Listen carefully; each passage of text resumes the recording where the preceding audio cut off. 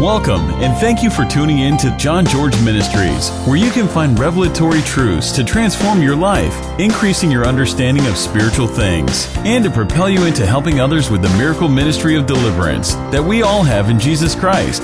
This is a free broadcast brought to you by our faithful supporters. To sign up for our email list, mobile app, hear testimonies, receive more free teachings, partner with us, or to host John George Ministries in your area, please visit our website at johngeorgeministries.com. And that's spelled Jon. Now here's today's broadcast. With that being said, I want to move along and talk about the generational bloodline stirring, okay?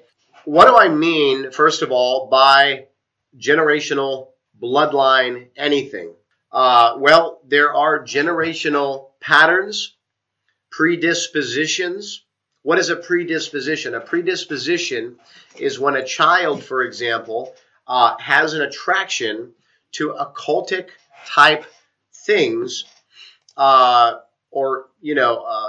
one instance, right, in one family, but then another child in another family has predispositions or early behavioral desires for inappropriate behavior with, whatever, children, whatever. So these are what are called predispositions, and it is the driving force of the enemy to give people evil desires, thoughts, temptations, what have you, leadings to go down a certain path with the various ways that he influences us through the soul realm, mind, will, emotions, feelings, desires, these different things.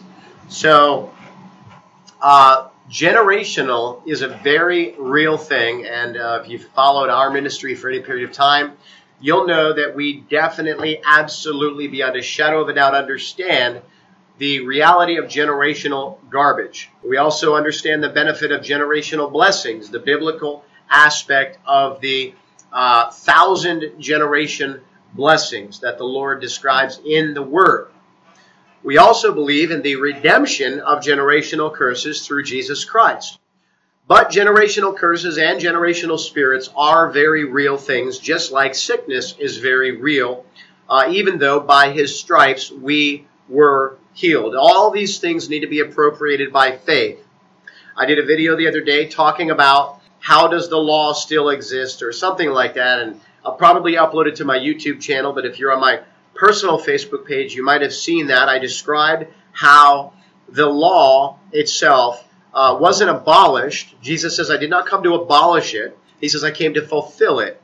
And we've been redeemed not from the law, but we've been redeemed from the curse of the law of sin and death. And so what I believe is that is why things can still be generationally wrought, generationally birthed, generationally influenced, reproduced, all these different things. But through Christ, we can have that generational purging, cleansing, what have you. So the generational or ancestral or hereditary or whatever words you want to use to describe the patterns of sicknesses, behaviors, different things that pass down, come from the curse, in other words, the enemy. I believe that the curse is a byproduct of us submitting to the influence of he who is accursed, which is the devil. When we submit to the devil, we literally can take on various, characteristics of his influence being given place, right? This can manifest in various ways like sicknesses and different things like that. And this is why in our ministry we see so much of the heavier sicknesses in people's bodies, like the real weighty sicknesses that are debilitating or deadly. Many or most of the times we see this being able to be traced back to occult activity in the bloodline. The Bible says that not all sin leads to death. And so there is a sin that leads to death. And so there are variations of magnitude of what can be the reaping of certain sin behaviors. Now, that being said, let me just check the comments here. Yeah, YouTube's strange. It just says one person's on. I don't believe that at all. I've had some issues. YouTube's done some changes. In fact, I had to actually find out how to, I'll probably jump back on later on and see all these comments. So if you're on YouTube, forgive me if I cannot see your comments. YouTube has been very strange in that regard. All right, so no new comments on Facebook. So yeah, comment where you're coming in from. Let me know where you're joining us from geographically. Now, so with the issues of the generational garbage, when we begin to attack these things, right, through Christ, there can be a stirring that occurs. Anytime you confront the enemies or the giants that are sitting in your promised land, there can be a pushback, if you will, an uprising or whatever you want to call it. I mean, I don't even necessarily want to call it a retaliation, because to me, I see it as a work of the Lord, really exposing things. But here's the deal. We had a young lady that came to our service just recently. She's a member and is even on the ministry team of a very, very influential and powerful church in our area. It is one of the top 10 fastest growing churches in the nation. They believe in the gifts of the Spirit. They have what I refer to as a soft deliverance ministry. They have a 9-week course where they lead you through deliverance. It's renunciations, repenting, a lot of different things. And they went through this course. They experienced some freedom, some breakthrough. The daughter even got baptized in the Holy Spirit. This was a great benefit to them. But they came to our service and they sat on the prayer line. And when I found out that they went through this soft deliverance, I asked them, how they found out about our ministry. They actually said they had gone on YouTube and started watching some of my videos. Then they found out, oh my gosh, he's here in our local area. So they came out to our service and I asked them, do you know how we minister here? Because it's not your, seeker-friendly type deliverance ministry. We go for the jugular, man. We want to make sure that we break the strongholds. We allow the demonic spirits to manifest, as we can see, as biblically a reality, and all these different things for the exit purpose, right? And they said, oh yeah, we're ready. And I'm like, okay, good. So it was awesome. They both sat on the prayer line. The one individual, I'll try not to give too much information, so I'm not revealing anybody's identity, but the one family member had back issues and was delivered of the back issues, healed from this thing. The other family member literally had a demon come out of them screaming. And praise God, they are just totally free, totally set on fire. But what's interesting is the one family member who got delivered of the back issues, that was a constant reoccurring thing, that was never leaving. The moment they got healed, 30 minutes later, a family member that does not even live with them couldn't even get out of bed because of a back issue. And I just found their name on our sign-up sheet, because we have a sign-up sheet so that we can stay connected with people or that they can stay connected with us. And so every now and again, if I'm wondering about a certain person, I'll try to find them on the sheet and I'll just reach out to them. most of the time on Facebook, if I can locate them there, and message them. And so I did, and asked how everything was going. That's how I found out that the back was healed at our service. Praise God. The spirit that was there causing these issues was removed. But they brought this up, and they said, we find it really interesting to see how these things are beginning to be exposed in the family, even when we begin to tackle the giants and to subdue the enemies that are in our promised land, right? I always refer to our salvation in Christ being a good way to describe our freedom in Christ is to really look at God using Moses is to me like a representation of Jesus coming on the scene and bringing God's people out from under the hand or the oppression of the oppressor, right? Pharaoh represents Satan. And so the enemy that ruled and enslaved God's people, right? Jesus came like Moses and brought the people out from under that oppression. But there's the second stage where he is leading them into the land of milk and honey, the land of promise, the land of inheritance, the land that is their inheritance and their promise. And we find in the book of Numbers that there were spies that were sent to survey the land once they reached the destination. I'm obviously transitioning through the wilderness process, right? I believe that too can be a vital role in a Christian's walk. But when you come to your promised land and God says, I have given this to you, these are the blessings that are yes and amen in Christ. Many times you'll find that when you begin to go into access your inheritance, your promise, you'll find that there might be some resistance in those places. These are the giants that need to be subdued and taken down.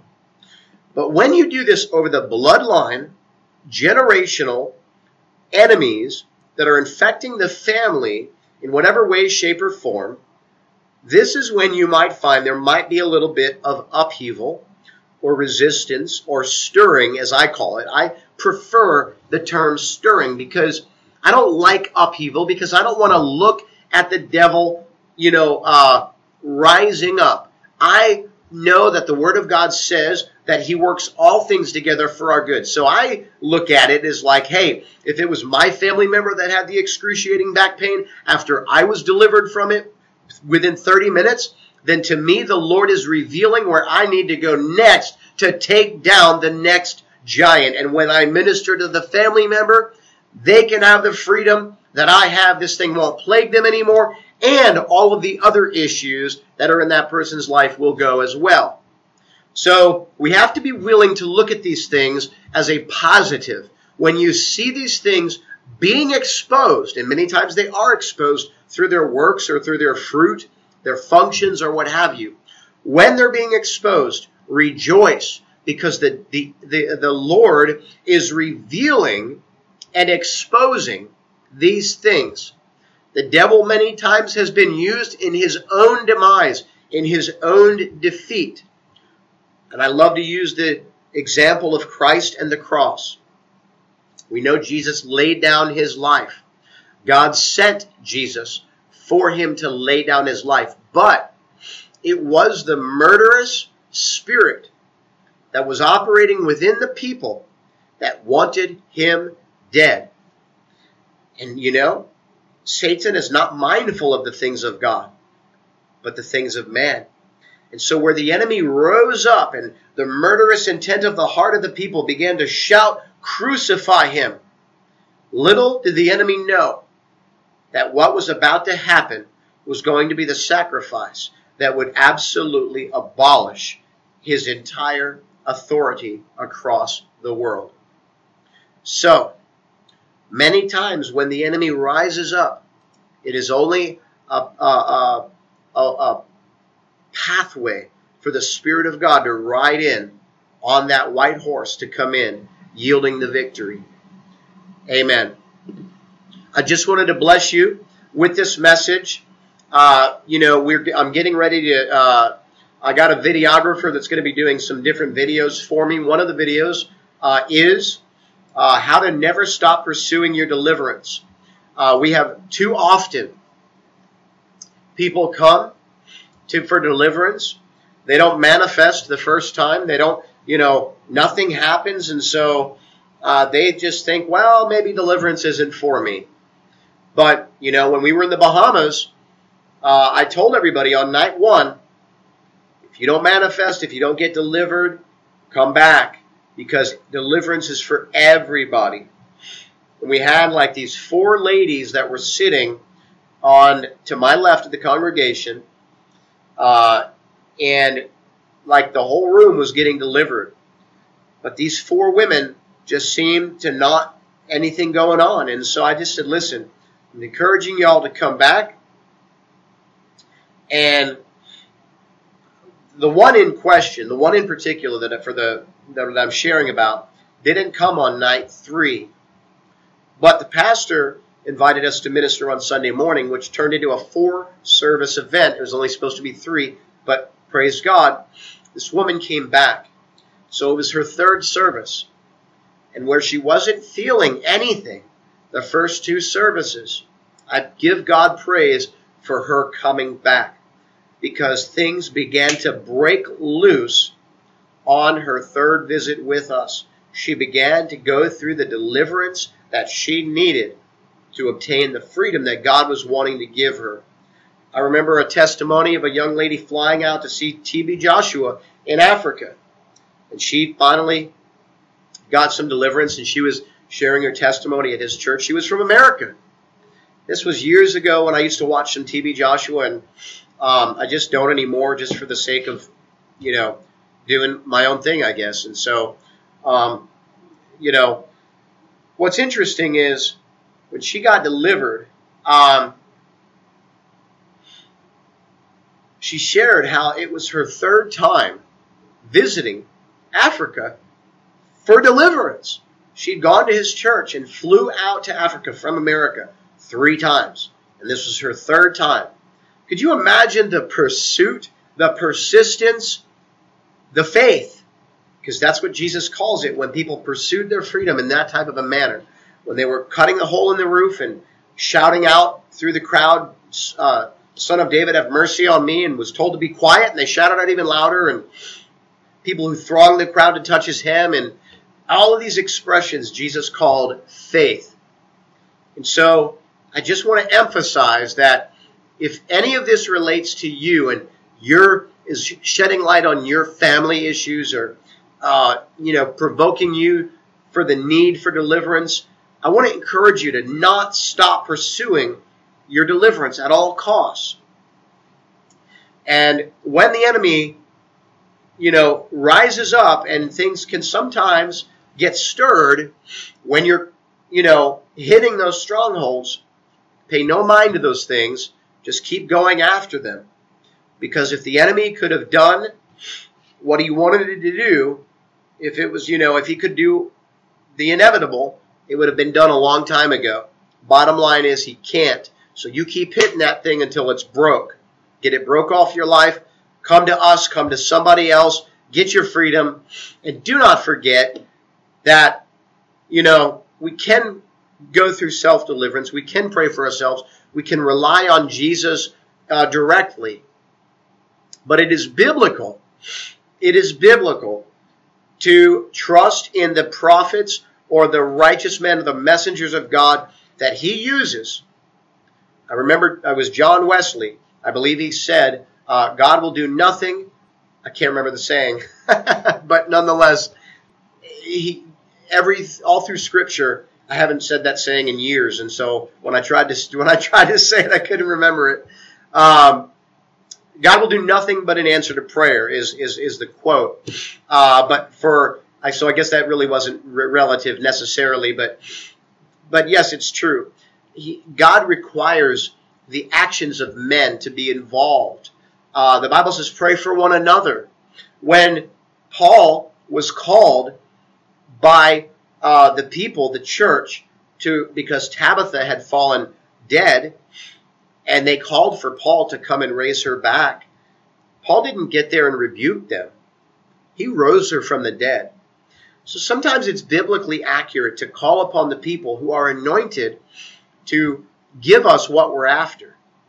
Bill Johnson, has he basically says, like, if I get sick, I'm going to go and ask somebody who has a track record for healing to pray for me. I'm not going to go and ask somebody who, has never healed a person before, because, you want to go where the fruit is. Now, could there be times when, you can believe for anybody to lay hands on you and minister to you to receive a healing? Sure. But there's also, there's definitely times for that, right? When you just want to extend your faith upon others or what have you. But nonetheless, I just want to encourage that, because some people, it's actually a deception where the enemy tricks them into thinking they don't need anybody.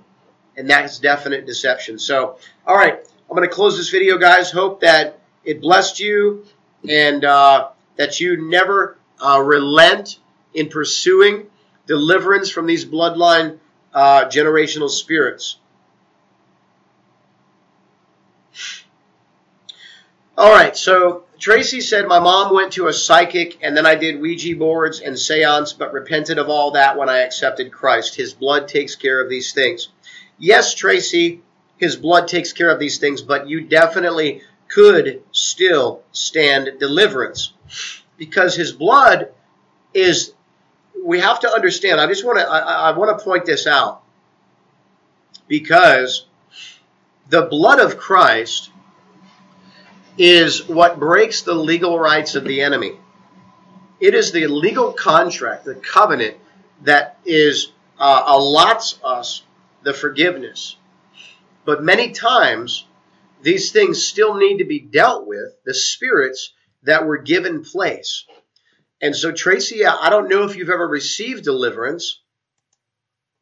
Okay, you should be there Tuesday. Awesome. Well, then I guess you will. Praise God.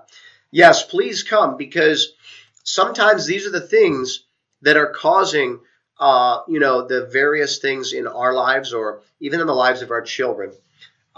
So praise God. Come on and get it. And I get people all the time that come to our services, and or they email or what have you, and they basically say, hey, I did these things, but I repented and I've renounced all those things.